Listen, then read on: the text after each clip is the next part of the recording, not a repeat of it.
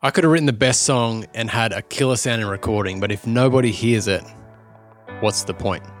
So today we're going to be talking about promoting our music. How do we do it? Why do we do it? Where do we do it? Let's talk about it. Hey, well, welcome along today. I'm Craig from the Dotted 8 Studio. I'm talking to musicians who want to become artists, musicians who want to go to the next level, do music for a living and do it independently without a label and without a heap of money. Well, how are you today? We're talking about promotion, which for some people, they get excited. Other people did not sign up for marketing. They did not ask to be part of the marketing department. Don't want to have to get on Instagram every day and write stuff about themselves and try and convince people to listen to their music. It's kind of almost counterintuitive to creating art, is then like making people listen to it. They should just like it and appreciate it, right? So some people today might struggle with this, might hate the fact that they have to do it, but maybe realizing that it's something that we need to learn, something that we need to embrace, and it's part of being an artist without a label, without a publisher. That's just kind of where we're at right now. Unless we get signed to that or want to pursue that, if we're going to be an independent artist, marketing is something that we need to figure out. I think it's interesting that maybe the best songs out there have never been heard. You know, maybe my favorite song is sitting out there somewhere and just hasn't been promoted. It hasn't been put into Spotify. It hasn't been labeled properly, and I just don't know where to find it, and I'll never experience that. And maybe the opposite is true when you've got an audience that really would connect with your song and really would love your song. If you don't put it in front of them in some way, if you don't make it accessible for them to find it, if you don't promote your music, they never will find it, and that connection won't be made. And that's really what this promotion is all about. It's just finding the right people to connect with the right products. So we all know this way too well. If you want something, your phone kind of knows about it. So it's connecting people with products. It's connecting people with what they need, want, or desire. And it's essentially what we've got to do. Let's not do it in a super creepy way where we're just listening to people's conversations, but let's put our music out there in the right places so that the people that will love it, will connect with it, can find it. So we're going to talk about three basic things today. First is why, what, and then how. So why are we promoting, what are we promoting, and how should we promote it? So the why is pretty easy. It's so that people will hear it, so that everything that we do is worth it. Everything that we do kind of has a purpose. And essentially, I mean, this is about doing music for a living. So this is about having an audience big enough to be able to sustain what we do, and that are kind of looking forward to our next recording, and that are buying our stuff, that are actually trading money for the experience of our music. We need that if we're going to be doing music for a living. So why? To build an audience, to grow that audience and to engage it. And I guess it's because no one will do it for us as an independent artist, unless you've got like your spouse, maybe your husband or your wife is really great at doing promotion, so they'll kind of do it for you. But generally, we're having to do this ourselves. We're having to go into bat on social media and wherever else, into the newspapers, to promote our own music. We have to do it because no one's going to do it for us. I think the internet just gives us full access, which a lot of people whinge about, but I think it's great. I think the fact that we're now on Spotify and that you can self-promote and that you can pay Facebook to do ads and all that sort of thing, though it can be annoying and frustrating, I think the fact that the whole world is accessible now and that our audience, like everyone that's in Facebook, Instagram, YouTube, the internet, there's just enough audience in there to sustain us as artists doing it full time. So I think it's great that it's accessible. As annoying as it is, there's so many downsides to it, but let's just focus on the positive things. Let's focus on the fact that we now can do it from our lounge rooms, from anywhere in the world, and do music for a living. So I think it's great. And the final reason why is so that we can just expand it, so we can grow our audience. If we're not promoting our music, it's going to be the same people every time. It's going to be your family, your friends, the people that already know right now that you're doing music and that you have music in the pipeline. Unless you're going to promote it, you're going to get no new fans. Your next album is going to be the exact same listeners as his first album. So we need to be promoting so that it can grow, so that it can expand and get bigger and bigger. So this is an interesting point. What are we actually promoting? So I think we have to shift our mindset a little bit, that it's not just promoting products, right? So for a musician, what's your product? We kind of think of our product is our song. We've written a song, we've recorded our song. That's the thing that we're promoting. We're promoting that song. I reckon we need to get a bit bigger. We need to expand our mindset around that a bit and actually think that we're promoting everything about us. We're promoting ourselves as artists, and our music is a part of that. Our songs are a part of that. So when we promote this song, we're also promoting every other song we have recorded in the past and every song we will record in the future. There's businesses that do this really, really well. They kind of promote themselves as a brand. They promote what they stand for, what they believe in. They promote kind of everything around them, almost like a lifestyle that you can buy into, and their product is just a part of that. So here we've got like phone companies. So there's one in particular that they really promote social justice. They promote, there's a bunch of charities they get behind. They promote their ads about connecting people, like you can be connected with this person, that person. So they kind of sell the whole vibe around lifestyle that they're shooting towards. So then when you need a new phone, you don't think, oh, which phone company I'm going to go to. You just you're already connected and in with what they're doing as a brand, as a full entity. So you just jump on that phone company, and you can probably think of other businesses that are the same as that, where they they promote lifestyle and then the product is just tagged onto that. And we see that now, like that's really prevalent. And what I'm getting at here is the whole influencer craze.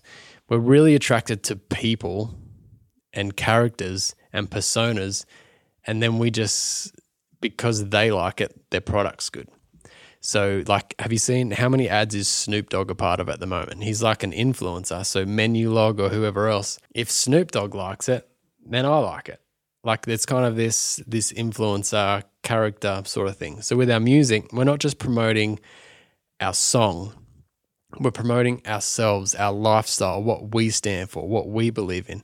And we've got to kind of get that to a place where people like it and want to connect with it and want to be a part of it. That's going to actually push our music. So it can go both ways. Either they like you and they like your music. So that's probably where you are now. Like your friends and family probably love you a lot more than they love your music, right? And because they love your music. Maybe you've got a friend that you just love their heart. You love what they're about.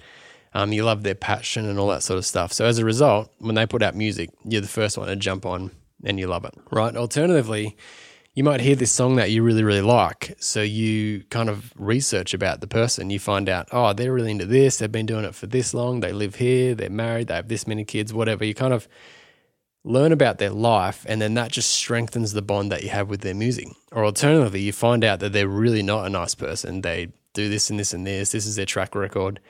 And then it's kind of tainted a bit. You're like, oh, actually, I could probably live without listening to that music. I don't really agree with what they stand for and the way that they're living, their character, their personality. So I could probably live without hearing their music. So you can either find it through music or you can find it through personality, but you kind of have to have both. And when we're talking about social media, it's that social part of it that will really grow our brand, because that's what the platforms are going to push. They're going to push that social aspect of our life, and then our music is going to tack onto that. That might really annoy you. You just want to be about the art, and you're annoyed that you can't just make a great song and that be enough, that it all has to be tied in with this branding and this personality and all this sort of business stuff. But I think that's just the harsh reality of being an independent artist. And even if you go with a label, they're going to put you in a box and promote that box, and you still can't step out of line. We see people get slammed in the media with sporting teams or whatever when they step out of line for what people expect them to be. So yeah, I agree with you. It's totally annoying, but unfortunately it's just a part of it all. And I think the problem is, or the reason that it needs to be like that, is because there's just so much great music now. So back in the day when there wasn't that much music being recorded, there was only a few sort of elite artists. You just liked their music regardless. It was what was available. Whereas now we can pick any genre and there's so many great songs in that. So if you just want to hold your music up just against other great songs, and that's your only differentiation, is that you have greater music than someone else, you're not going to achieve that, because there's just so much great music. We can pick any genre. So if we did like a blues funk, like a blues funk genre, you can have excellent fantastic blues funk music, but there's so many other fantastic blues funk bands. Of what is going to make you stand out? But the answer is your personality, because nobody else has your personality. Nobody else has your circumstances, your life experience, your beliefs, your values. People might come close, but you combine that with your music, then you're going to be able to grab a section of that audience that listens to great, what genre did we say? Funk, blues funk. You'll be able to find a portion of that blues funk audience that also connects with you as a person, your personality, and that's how you're going to grow a fan base. So I mentioned it before, like with Menulog and Snoop Dogg and whatever he's doing, like they could have got anybody to get up and do that. Anybody could say the same things about that company, about Menulog or whatever, but only Snoop Dogg can bring Snoop Dogg to that because his personality, his character. So they combine that with a product to sell it. You know what I mean? They can't just get anyone off the street who could say exactly the same dialogue and promote exactly the same product. It's about combining that personality with it that actually gives you that point of difference. Great music isn't enough of a point of difference anymore. So we talked about this in stage 1, which makes it so easier when you get to stage so much easier when you get to stage 5 if you've kind of thought about your branding at the start. You've thought about who you are, what you stand for, and what you're about. It's going to make it a lot easier to actually connect that and combine your now product with that personality that you've got, with that branding and sort of direction that you've got as an artist. And I guess whether you want to kind of believe that is true or not, I think if you had a look at your Instagram, you would find your family, your friends, and then a bunch of people who influence you, a bunch of people who you might respect. They might be famous people or someone that you saw here or met here or whatever, but it's going to be their personality that you're kind of attracted to. It's just the truth. We look for that person that can give us influence because we all want to be better. So as a music artist, we've got to be that influencer.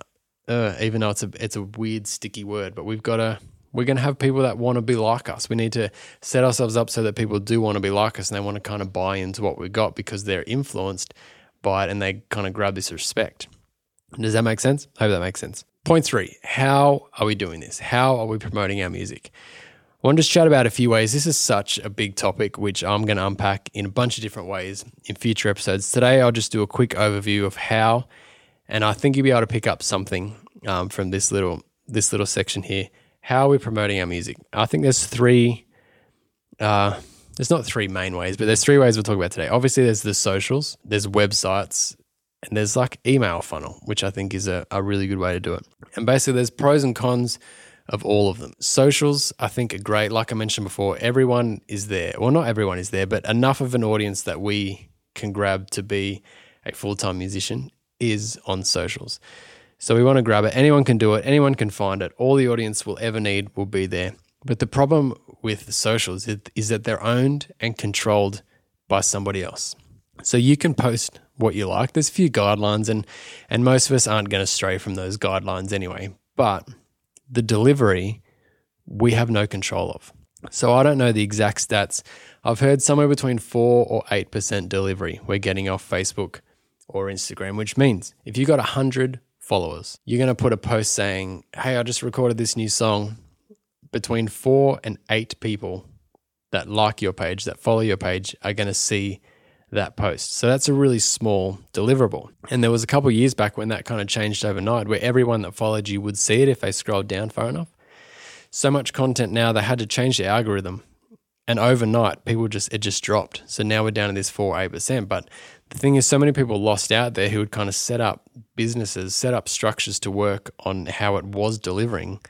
And then it changed and it made it really hard. And you would know now, and I reckon over the last couple of weeks, it's kind of changed again. I'm finding reach with things I'm doing in the studio are a lot lower over the last couple of weeks. And we just don't have control of that. We don't have control over the delivery. We don't have control over the experience that the audience is going to have with our posts. Their interaction is controlled by the platforms, which is fine because they're a business. They want people on the platform. So they're trying to figure out what they can do to make it good for the consumer. So if we're trying to operate our business through that, if we're trying to promote our brand, our music through their platform, they own it. They're in control. So that's totally fine, but it does make it hard for us. We can often miss the people that we really want to get to, right? Or vice versa, the person that would really connect with our music, we don't know them, But if our post went in front of them, they would be locked in. They'd love our music, but we can't rely on it getting to that person, which makes it really, really hard. So then you think maybe it's all about paid advertisement. Maybe Facebook,